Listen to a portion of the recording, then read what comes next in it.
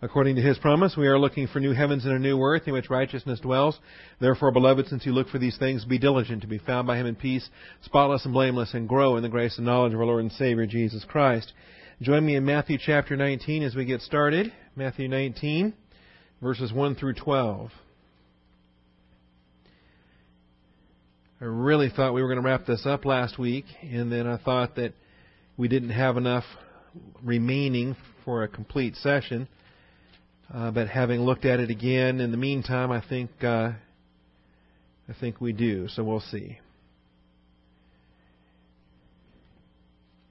If nothing else, we can make certain that we are solid on everything that's here and explore some of the side passages and then get ready for our next episode coming up in the next portion here of Matthew 19, verses 13 and following, where they try to bring these children to Christ and the disciples try to prevent that from happening. And Jesus has to step in one more time. And I tell you, He had such patience with those knuckleheads. It makes me wonder how... I think that in itself was testimony to how, in fact, He was sinless and perfect and God in the flesh, because nobody else would have put up with Peter and Andrew and James and John and all those guys. Or us. That's right. Well, we get them in view here as well in verse 10. Matthew 19:10, where the disciples say, if that's what marriage is like, no thanks. A man would be better off not to get married.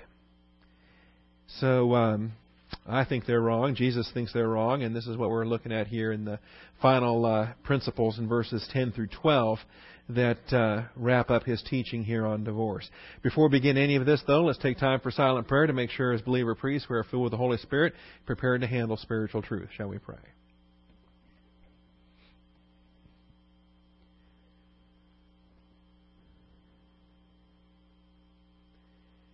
Heavenly Father, we thank You for the truth of Your Word and the privilege we have one more time to assemble together. Father, this is a grace provision, and we just want to acknowledge Your glory in allowing for us to assemble today.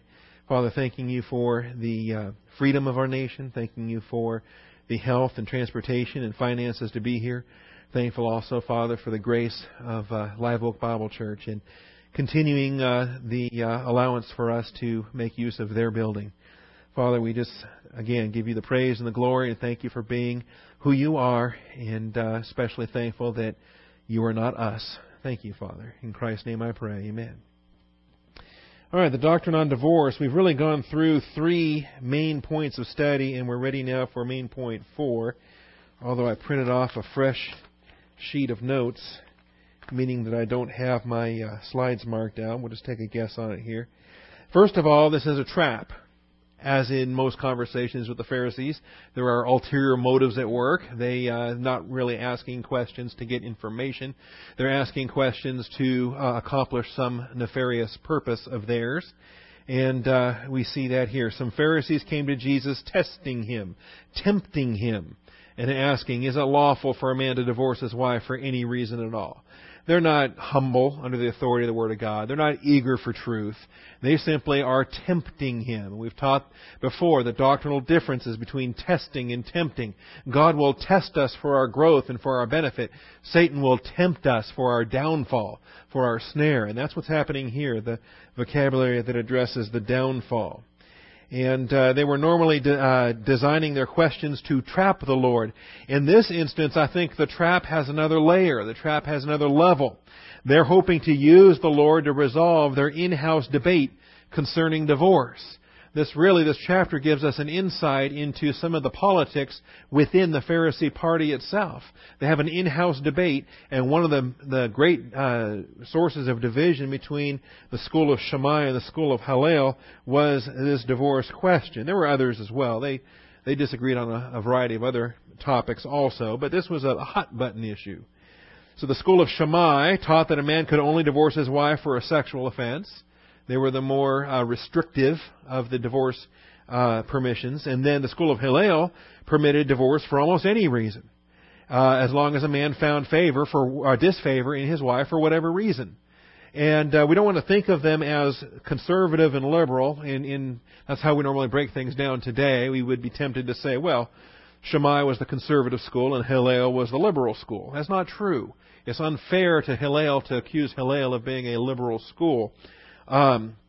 Keep in mind that Hillel was a student of Gamaliel, or vice versa, and Paul sat at the feet of Gamaliel, and Paul was a Pharisee of the Pharisees. They were a very conservative school. Each group had biblical reasons for why they held the position they held. And the phrase in Deuteronomy 24:1 is that divorce is permitted because he has found in her indecency in anything. That's the translation. And the school of Shammai chose to highlight the word indecency and chose to camp on that term and form the basis of their divorce doctrine on that term indecency. And because they locked in on that and what it meant in the Hebrew and so forth, they limited divorce to sexual offenses. All right? And even that, by the way, is a concession to the realities of the fact that under Rome they were not allowed to put people to death. The adulteress in law, under Mosaic law, was to be put to death. So, that minimizes the number of divorces that you have in a community, is if adultery was punishable by death. Then you don't have people with divorce issues. They're widows, and they are free to remarry as being widows because their spouse is no longer alive. Well, in the Roman era and in the period of the New Testament that we're studying now in Matthew 19, adultery was no longer punishable by death, and divorce was becoming more and more common. And so the different schools of rabbinic thought were coming up with their opinions regarding this, saying, well, okay, we can't, we were no longer stoning adulterers, but what now are the procedures that we should be following? And so the school of Shammai focused on the phrase indecency, and they limited divorce to the cases of sexual immorality. The school of Hillel, on the other hand, read the very same verse in Deuteronomy 24:1, but they decided to focus on the prepositional phrase in anything. Okay? If that a man has found indecency in her in anything. And they chose to elaborate on that in anything. And they said, you know what? In anything could be anything. It could be more than a sexual offense. It could be a variety of different kinds of indecencies, not just sexual indecencies. And so they chose to make an application based on the in anything expression. All right? And what I'm trying to stress, I did this last week, I did this the week before, I want you to understand that this isn't a liberal conservative thing. These are people trying to make application based upon what the text says. And they could defend their positions both biblically. All right? Keep that in mind, because we encounter folks like this all the time. They hold the positions they hold. And they have Scripture to back them up. All right? Now, I can typically find why their Scripture backs them up, or what hermeneutic they're using, or what their theology is. And if I use the same theology, I'd come into the same conclusion. All right? It's helped me to be more relaxed with certain folks that we differ on. All right. Now, there's also a third view that's not featured in Matthew 19, but it is featured in the Jewish traditions. And this was the opinion of Rabbi Akiba, and he selected a different phrase from Deuteronomy. Because it says, if she finds no favor in his eyes, which is the clause right in front of the clause that the other two rabbis focused in on. It shall be if she finds no favor in his eyes. And Rabbi Akiba picked up on that expression. Oh, not finding favor in eyes, then that means it's a visual appearance, attractiveness issue. And so if a man finds someone else prettier than she, then he has grounds for divorce. Can you imagine? Who in the world would hold to such a thing other than, a carnally minded person who wanted an excuse anyway, as far as that goes. So, needless to say, now that one doesn't come up here in Matthew 19, but as we study it now, in Matthew 19, verse 3, some Pharisees came to Jesus, testing him, and asking, is it lawful for a man to divorce his wife for any reason at all? Any reason at all. And so what they're trying to do is they're trying to get Jesus to choose between the school of Hillel and the school of Shammai. If he comes down conservatively on the side of Shammai, then that's great for the school of Hillel. If he comes down more loosely with the school of Hillel, then that's great for the school of Shammai. Why? Because remember, they hate him. They want him dead. And the whole point to getting him to choose sides here is so that the side he doesn't choose can use that as a weapon to beat up the side that he does choose. They're planning on it's a power play. It's like modern politics today. It's a power play. They're positioning themselves for who's going to have the upper hand once they successfully execute the death warrant on Jesus Christ. So, this is the issue here that we're studying. Now, we've done quite a bit of this already, so let me just rapidly run us up to date to where we are. Under point 2, Jesus used Genesis to demonstrate that divorce is never the directive will of God. According to Genesis, a man leaves his father and mother, they cleave to one another, the two become one flesh. This is the beginning. He takes it back to the beginning. And here's what he does in verse 4. He answered and said, "Have you not read that he who created them from the beginning made them male and female?" So take it back to the Scripture. Show what the design is. Say, we're not just making this stuff up. We didn't invent marriage. God invented marriage. God created man. God created woman. He designed this relationship. And so he takes them back to Genesis 2:24 to say, you know what? You're both wrong. Divorce is never the ideal. Divorce is never the directive will of God as originally given. And I'll skip through. We have a bunch of subpoints on this, but we covered that in the last couple of weeks.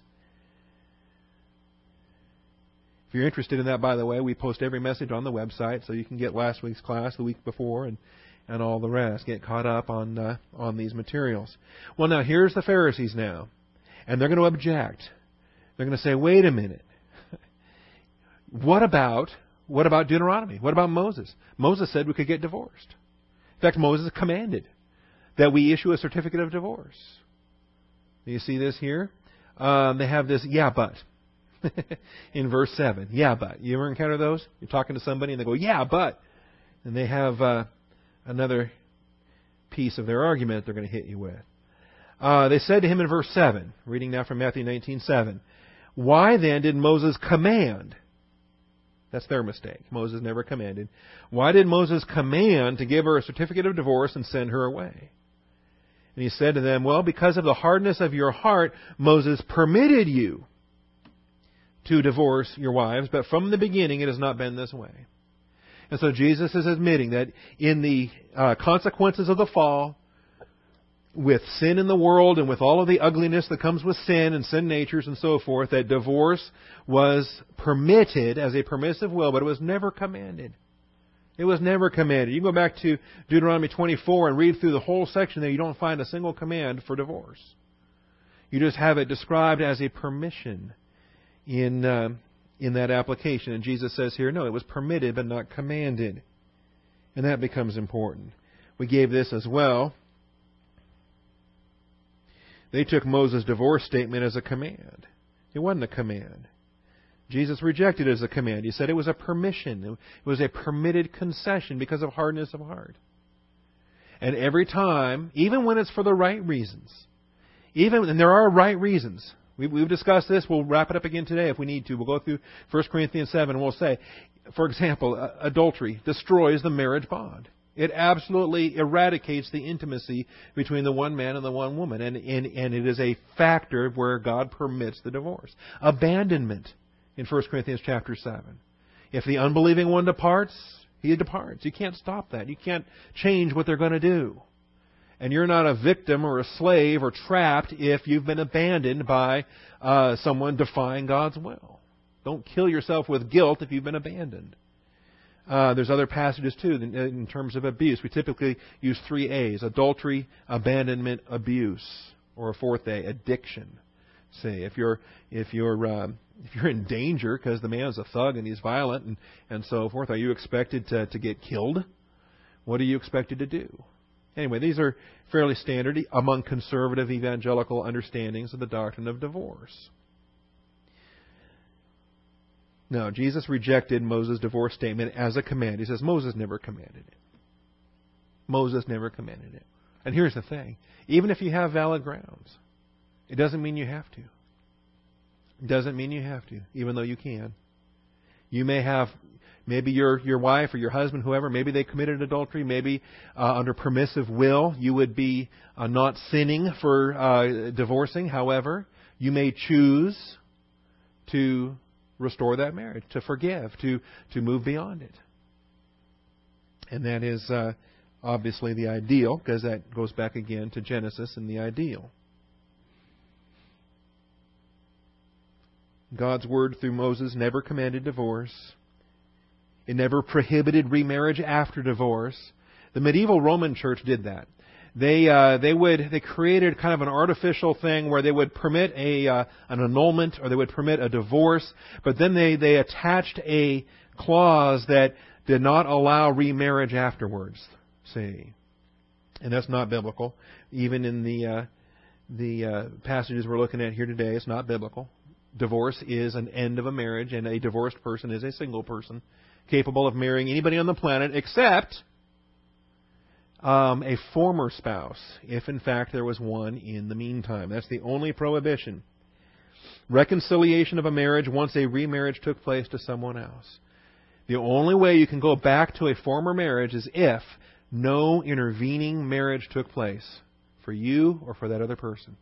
The minute there was a third party, the minute there was a remarriage somewhere else, you never could restore that original divorce. So that's why the command is, let her remain unmarried or else be reconciled to her husband. The only way to be reconciled is if she remains unmarried in the meantime. That becomes an important principle as well. So, as Jesus develops this out, He expands His first statement with a second statement. And His first statement, of course, was, don't divorce. From the beginning, it was not this way. But His second statement allows for divorce. And He stipulates fornication as a basis for permitted divorce. Notice what it says here in Matthew 19, verse 9.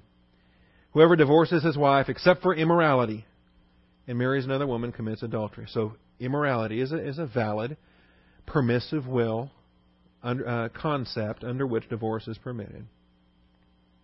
And also, by the way, there's a close linkage. This often gets missed.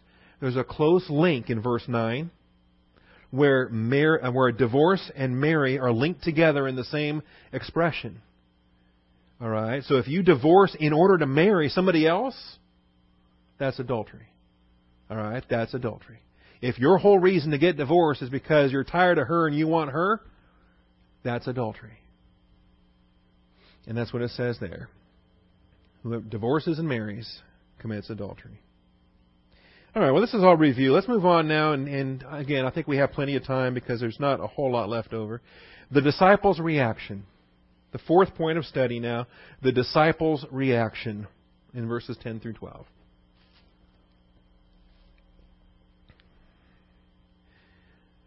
The disciples' reaction. And I find it interesting.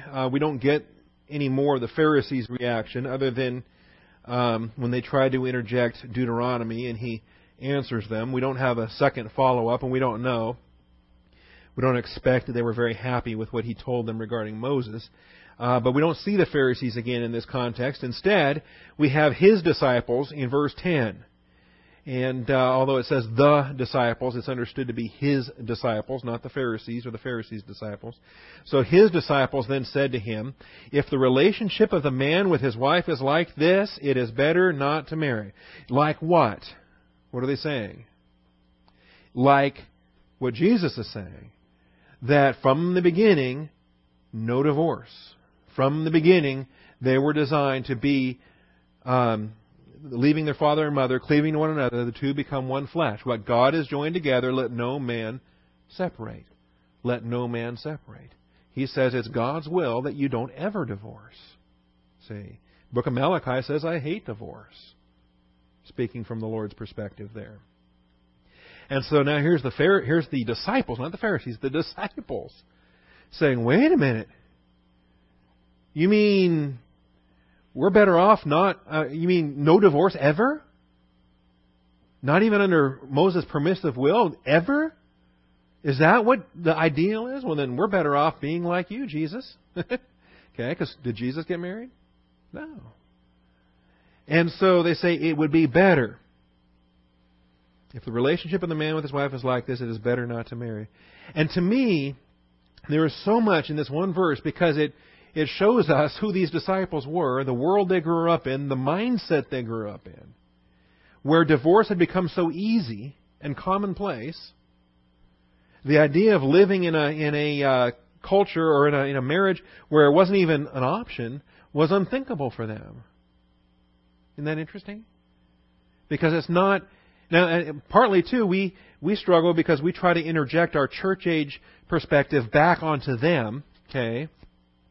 And everything we relate to in terms of marriage, they didn't relate to that. You understand that? We portray Christ in the church, in our marriage. As man and woman in Christ, we portray Christ. We portray the bride. We show that faithfulness. That wasn't their role in the Old Testament. In any event, I think it does testify to their culture and where they were. And the idea that divorce was not an option was unthinkable in their mind. It is better not to marry. All right, so here's the reaction. First of all, they're wrong. Jesus' disciples reacted strongly.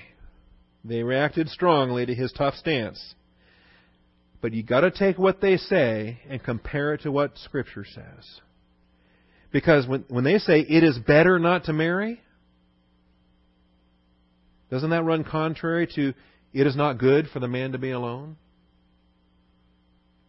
All right, in Genesis 2:18. Just put those up there side by side and say, all right, reconcile them. If you can. All right. It is better not to marry.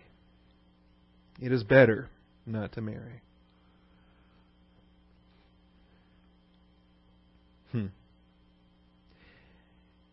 I find very human any expression of better.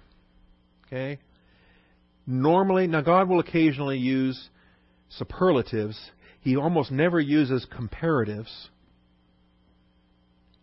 But typically, God makes absolute statements rather than even superlative statements. All right? Better. God, anything better is human. You and I, we operate in a human relativistic sphere. You ever think about that?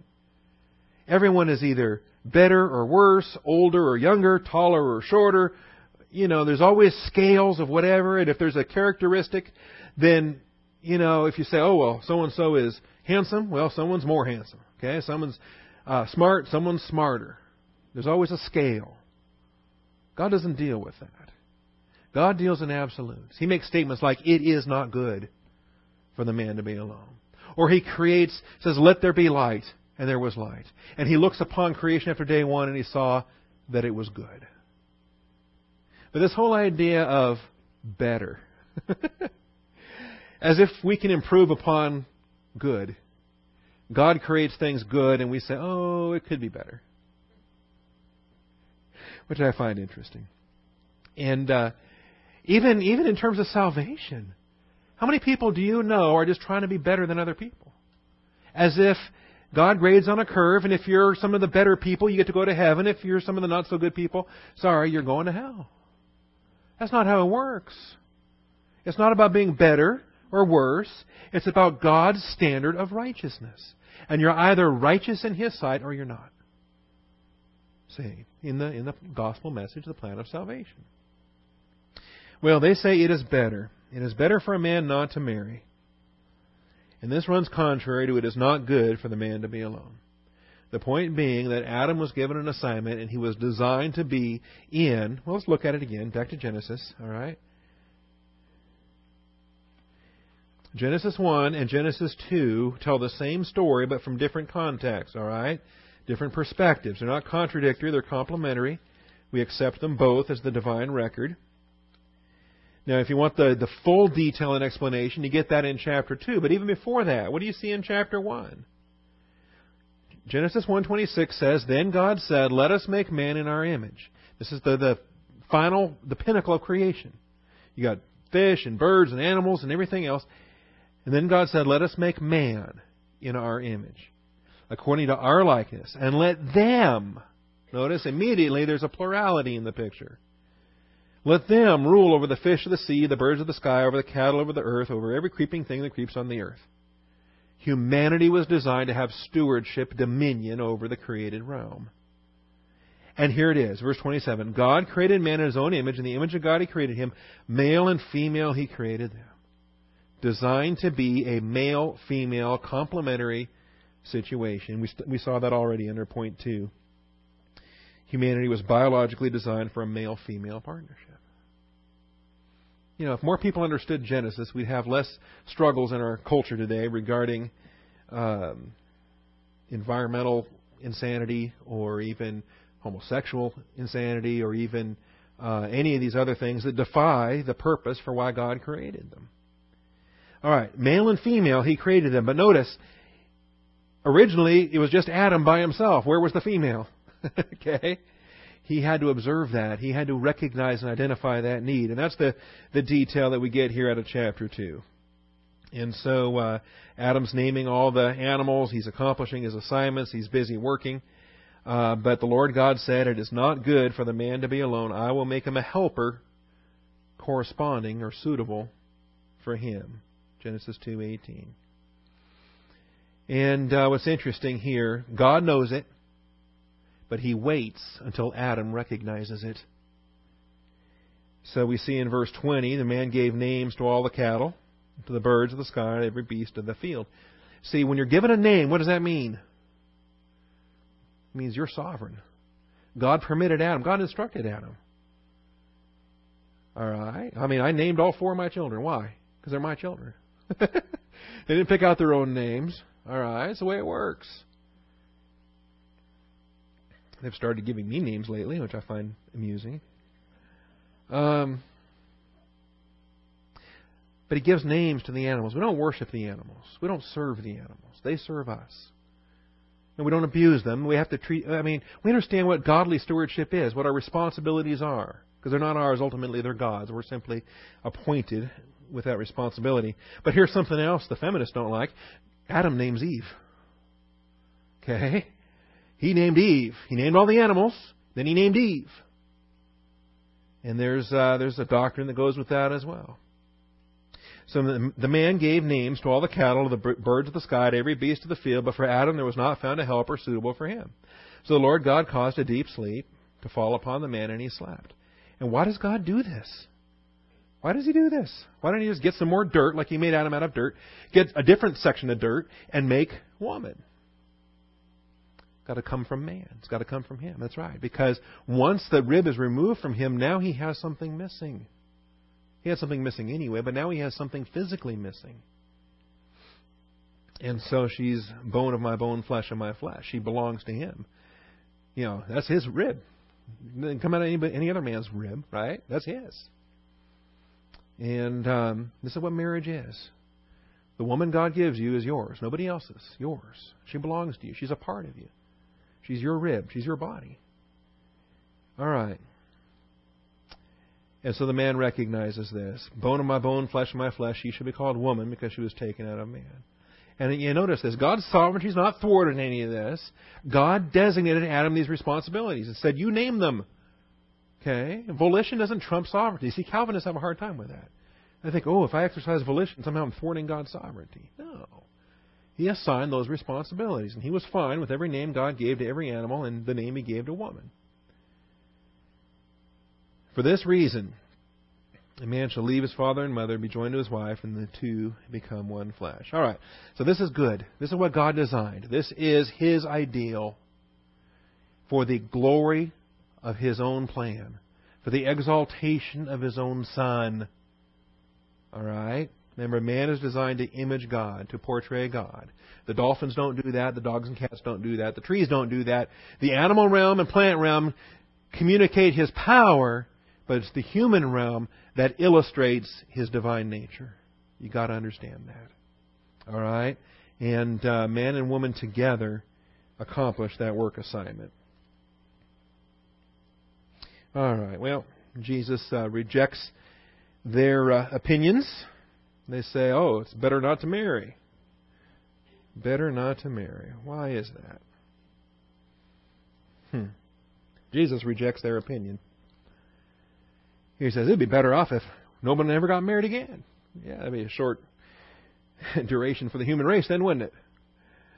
No, Jesus rejects the disciples' opinion. Only a select few have been given a celibate way of life. Only a select few. It is not good for the man to remain unmarried. First of all, most men aren't designed for it. Most men, it's the exception, not the rule. Most men are not designed to be alone. Again, it's not good for the man to be alone. And what it says here, not all men can accept this statement, but only those. Now, there's a figure of speech at work here, and it comes across in English as well. You don't have to go into the Greek to dig into this. But if I say that not everyone, something, but only, and I list a very select group, understand what was being said here. When it says not everyone, what it really means is almost nobody. Okay? Almost nobody. The only ones who can are the group that are being selected right here, right now. Okay? I could tell wild flicking stories from West Germany, and not everyone in this room would appreciate any of them. But only those who have a clue what wild flicking even is. Okay? And to my knowledge, that would be Daryl Darr and myself. All right? And unless you've been there and been frozen through the whole experience, you don't understand that it was the model for the Star Wars planet Hoth in Empire Strikes Back. It's just a frozen wasteland of horror. Okay? And that's the idiom that we have here. So I tell these wild flicking stories, and not anyone can appreciate it except for Daryl Darr. The only man in this room that knows what I'm talking about. Okay. This is popping into my thinking today because an old wild flicking army buddy of mine popped up on Facebook this morning and sent me a note. So I thought, okay, bring back some memories. Now, what we have here in Matthew 19 then, when the disciples are saying, you know what, it's better off if we just don't get married. You know, if we're trapped for life, then, man, we better just not get married in the first place. Who wants that? And that right there shows you why they're wrong. Okay? That shows you why they're wrong. Marriage is not a trap. It's a work assignment. It's a blessing. It's what God has designed for you and one other person on this planet together to walk as heirs together the grace of life in 1 Peter chapter 3. It's not a trap. Well, you know that. I'm preaching to the choir here this morning. Now, he said to them, not all men can accept this statement, meaning almost nobody can. This statement meaning the idea of celibacy, the unmarried relationship. But only those to whom it has been given. Understand that, has been given. It's a possession. Some people mark it off as a spiritual gift. Okay? I don't believe it's a spiritual gift, but I do believe it is an assignment that is appointed. It's an assignment that is appointed. Paul had this assignment appointed to him as a circumstance of his apostolic ministry, but his gift was apostle. There are pastors that teach celibacy as a gift. I don't see it as a gift. I see it as a condition that the Father assigns. But it has to be appointed. And if the Father doesn't specifically assign it to you, you don't have it. It's not yours naturally. Not every man can accept this statement. By the way, this is gender specific. This is focusing specifically on the man, and it gets pretty graphic today. Don't want to embarrass anyone, but we're going to have to discuss eunuchs and things there that are strictly male. All right? Not all men can accept this statement, but only those for whom it has been given. He rejects their opinion. Only a select few have been given a celibate way of life. That's why the Roman Church is in such trouble. They're trying to impose a celibate way of life on people that are not designed to be celibate, unless it has been given. Now, there is a way, and we get this to the end in verse 12, there is a way in which men can make themselves eunuchs for the sake of the kingdom of heaven, and that's what they try to apply when they force celibacy upon their priesthood. But we're going to see that that's the wrong venue for what they're trying to do. And it is supposed to be an exception, not a universal rule. Hold your finger here. Let's look over 1 Corinthians 7, and you should see as well. This is Paul's statement on the matter. Paul expanded on everything Jesus said regarding divorce and singleness. 1 Corinthians chapter 7. And I've got about 24 hours of teaching on this. More than that, I don't know how many hours of teaching we have on these verses. But in verses 7 through 9, he says, I wish that all men were even as I myself am. Now this is with respect to abstinence, to not engaging in sexual activity. Goodness. All right, the whole chapter then. Not 7 through 9. How about 1 through 9? All right. Concerning the things about which you wrote, it is good for a man not to touch a woman. This was a letter the Corinthians had sent him saying, hey, we can solve the fornication problem. We just will prohibit all activity. They even went so far as to prohibit it within marriage, between husbands and wives. And Paul says, no, that's a problem. All right. It is good for a man not to touch a woman. But because of immoralities, each husband is to have his own wife, and each wife is to have her own husband. The husband must fulfill his duty to his wife, and likewise also the wife to her husband. So you want to re-paraphrase verses 1 through 3? Yes. Abstinence is good if you're single. In fact, it's commanded. But abstinence is wrong if you're married. The wife does not have authority over her own body, but her husband does, and likewise also the husband does not have authority over his own body, but the wife does. Stop depriving one another. And that term is a fraud term. Stop depriving one another except by agreement for a time that you may devote yourselves to prayer. In other words, there's only a rare occasion within a marriage, or maybe not so rare, depends on how long you've been married. But from time to time within marriage, there may be a desire on the part of the husband and the part of the wife to stop and say, you know what? We need to get our prayer life back on track. We need to get focused on the Lord. We need to be locked in on spiritual things. So let's take the next whatever, the next period of time. Let's just take it and let's devote ourselves to prayer, to Bible study, to getting right with the Lord. And then once we're back on track here, then we'll resume our normal marital activity. Except by agreement for a time. And of course, agreement is two people both agreeing on the idea.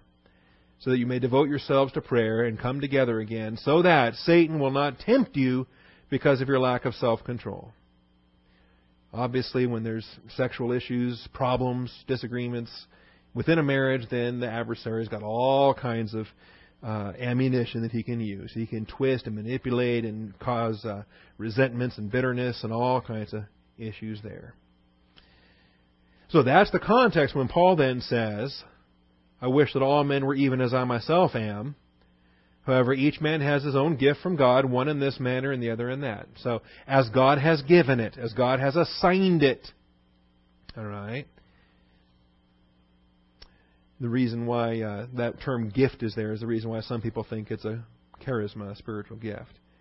But to the unmarried and to the widows, it is good for them if they remain even as I. But if they do not have self-control, let them marry, for it is better to marry than to burn. See, and there's the issue.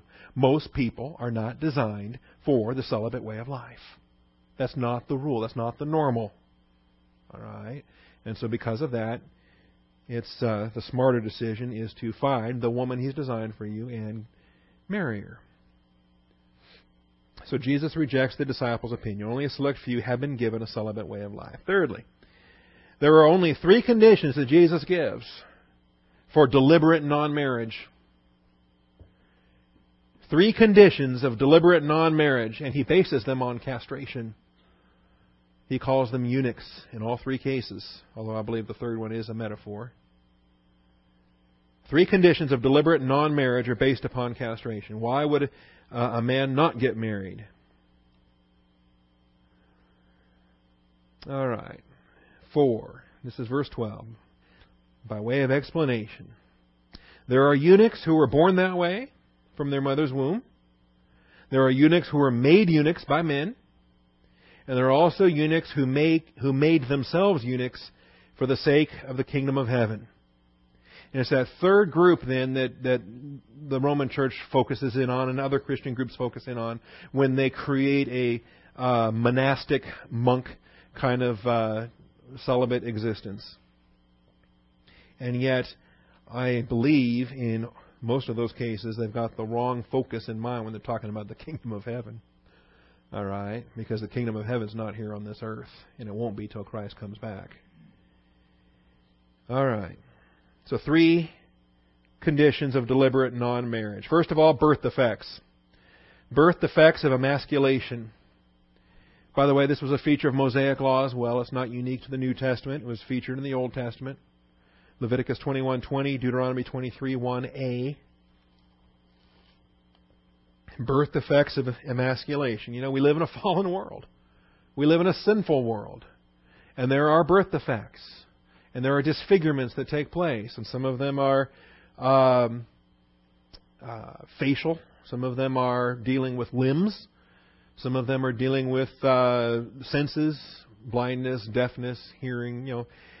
But some birth defects are deformities of the genital regions. And that's what we have here. Leviticus 21:20, Deuteronomy 23. In the cases where children are born deformed,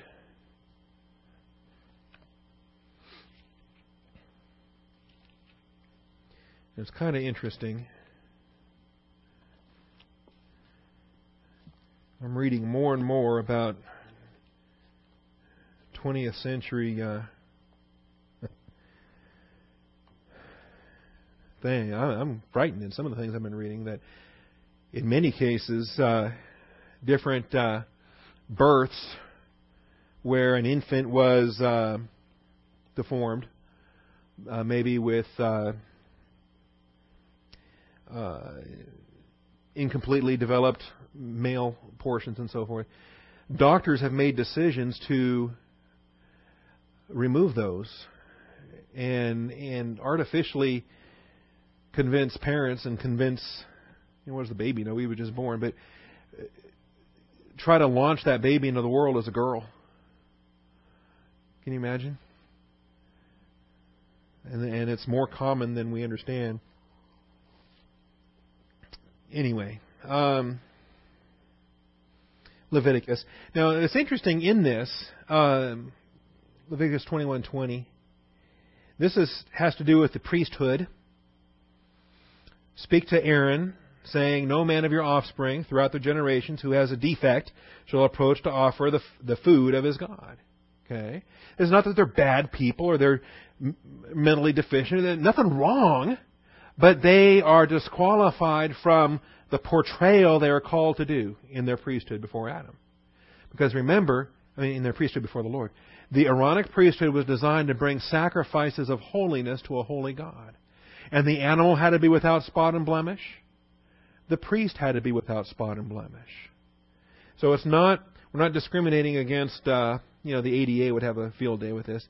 We're not discriminating against people with disabilities or people born with whatever. Okay, we're just saying because the role of the priest is to illustrate perfection, then the visible perfection was the outward sign of that.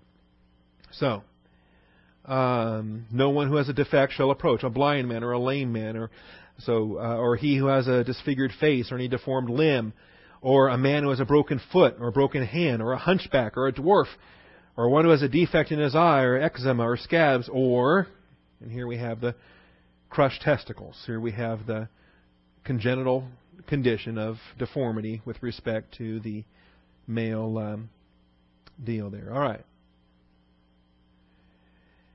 No man, but see, he's qualified by birth. His dad's a priest. Why can't he become priest? All right, because of the expectations of what it is they are portraying. Okay. Deuteronomy 23. Here's another one.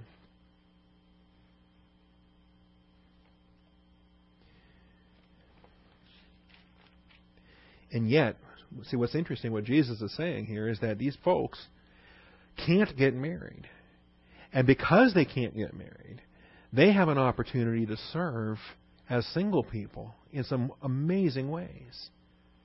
And it's radical for Jesus and for Paul in 1 Corinthians 7, because in Deuteronomy they're excluded from serving. But in Corinthians, Paul says they can serve better than anybody else. They're going to be the best of those that are serving, because they're not distracted with marriage life and family life and all the other things. They can be 100%, 24/7 serving the Lord in different capacities in the age of grace. So that's quite a contrast there. All right, there's two things that are stated here in Deuteronomy 23:1. No one who is emasculated, I think that's the congenital birth circumstance, or has his male organ cut off, shall enter the assembly of the Lord. All right, and that's the second category that we get to. Slavery, castration. Slavery, castration. This was often inflicted upon your enemies. This was inflicted upon slaves. This was extremely common in the ancient world. In the census, different census figures for the Roman Empire and so forth, there were more slaves than there were free citizens in Rome. And it was very common for the slaves to be castrated. In the Oriental world, it was necessary for the slaves to be castrated because these were the officials that were assigned to guard your harem, for example, like Xerxes and Pharaoh and all the pagan kings. You've got to protect your harem, and you don't trust the men that you've assigned to guard your harem if they are completely men. And so you castrate them, render them impotent, where they're not going to be messing with your harem of women. Okay. These messages are awkward simply because this is not our culture. This is not our realm. I mean, this is alien in much of our way of thinking. But here's what we have in the second part of verse 23. I think both are in view there. Emasculated, or has his male organ cut off. This was a feature of slavery. This was a feature of a defeated foe on the battlefield. I mean, think about it. If you wanted to make sure that a conquered people did not try to rise up and restore their conquered nation again, or that a son of a slain king might rise up and try to restore a nation again, you just make sure that these kings don't have any more sons. There's no more descendants that can claim a throne that belonged to their father or their grandfather or what have you, because they're not having any more kids. We've taken care of that. All right? It was also a good way if you had a prime minister. The Egyptians were great for this. A grand vizier or prime minister, pretty common in the Muslim world as well, for a high-ranking government official to be a eunuch, to be castrated. And that, again, that allowed you to have a very effective administrator or governor or political leader, but you weren't worried about him, replacing your dynasty, because he wasn't going to have a dynasty. All right? He wasn't going to kill you and take your wife and raise his own kids. He wasn't going to have any kids. Okay? And so we see this. In fact, I believe this is what was prophesied in Isaiah 39, and I think is what happened to Daniel in Daniel chapter 1. All right, in Isaiah, that's why it's horrible to lose a war. Isaiah 39:7, verse 6 says, "The days are coming when all that is in your house and all in your fathers have laid up and stored to this day will be carried to Babylon. Nothing will be left. And some of your sons who will issue from you, whom you will beget, they will be taken away, and they will become eunuchs." Officials, if you want the G-rated term. They will be eunuchs in the palace of the king of Babylon.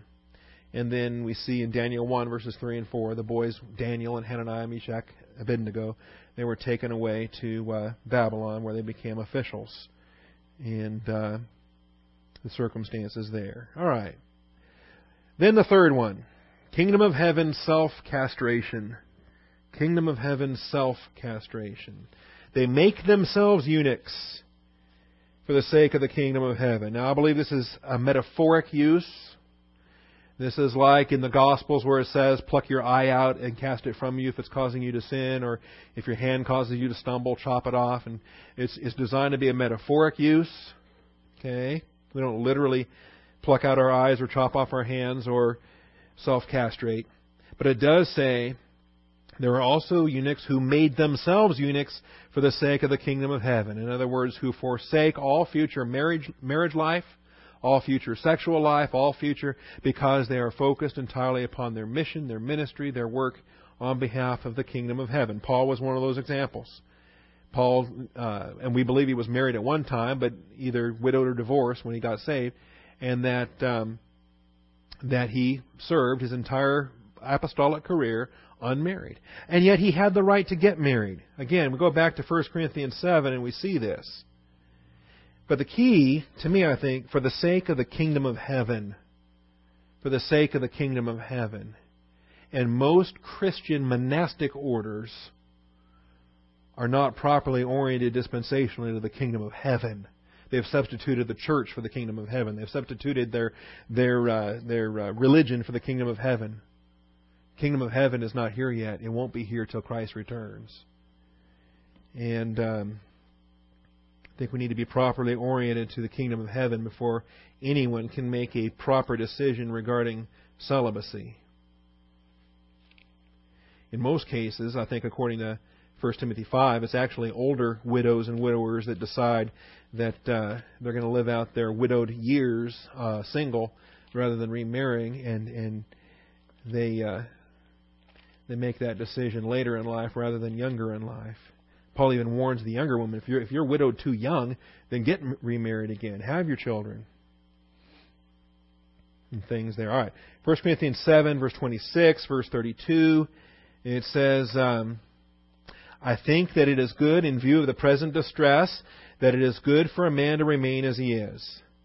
In other words, during the intensified stage of the angelic conflict, when difficult days have come, when there's maximum conflict, maximum affliction, if a nation's going through a time of war, adversity, or economic depression, and so forth, it may be a smart idea to not to remain focused on the kingdom of heaven and not be bound, as it says here. Do not seek a wife. Are you bound to a wife? Do not seek a release. Are you released from a wife? Do not seek a wife. But he does go on to say, if you marry, you've not sinned. All right, you're not wrong. And even Paul says that he has freedom to get married. That he and Barnabas, if they so choose, have every right to take along a believing wife. Every right to do that. And then verse 32, likewise, I want you to be free from concern. One who is unmarried is concerned about the things of the Lord, how he may please the Lord. But the one who is married is concerned about the things of the world, how he may please his wife, and his interests are divided. Notice that's not sinful. That's not wrong. It's just normal. It's the way it is. It's the way it is.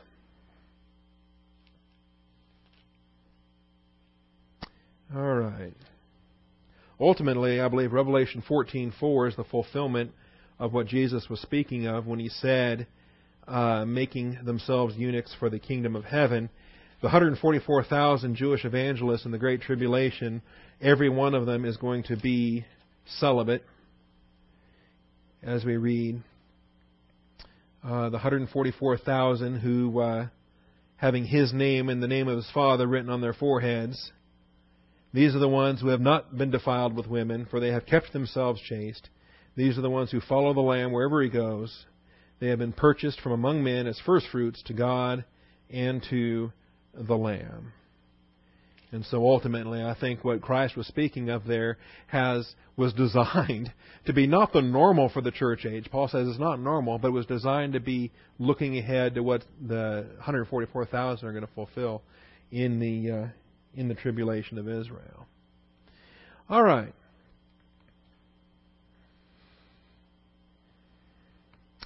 Well, we'll come back next week then. Any questions? Anything on... Today was kind of just a wrap-up because the main thing was divorce from last week and the week before, but we have the last things there. Scholar, you had a question?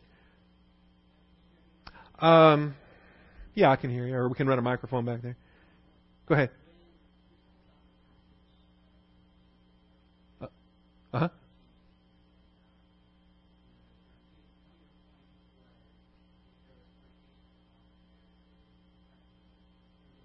Mm-hmm.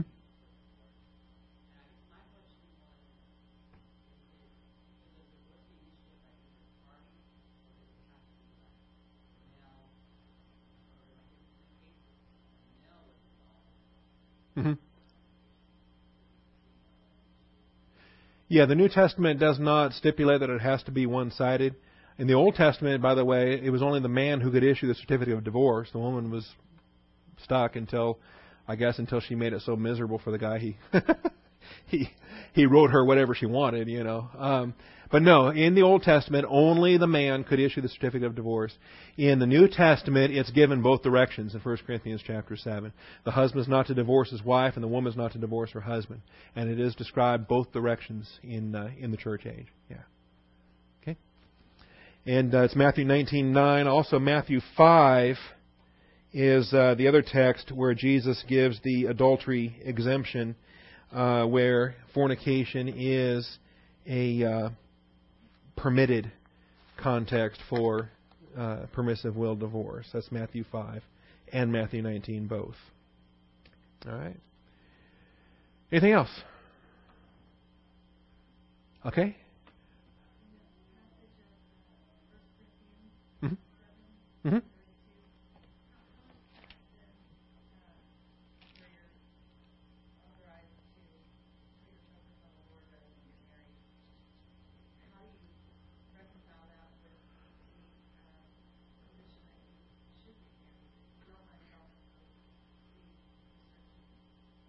Yeah, I think it is the normal is to get married, but I think the context here is the present distress in verse 26 is the recognition that if Christianity is coming under persecution, if as it is in so many places now around the world, where we're better off for safety reasons, for other reasons, there may be.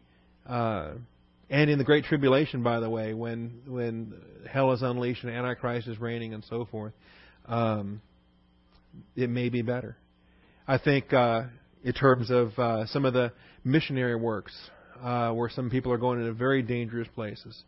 I've had talks with Titus Kennedy, for example, and he's doing archaeology and evangelism. He's traveling the world and doing different things, and he's told me, and he's a young guy, he's a handsome guy.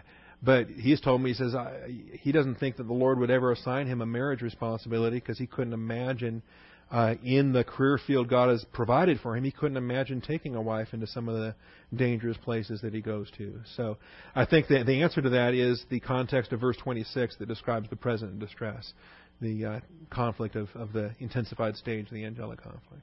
Yeah. Otherwise, the normal is to get married.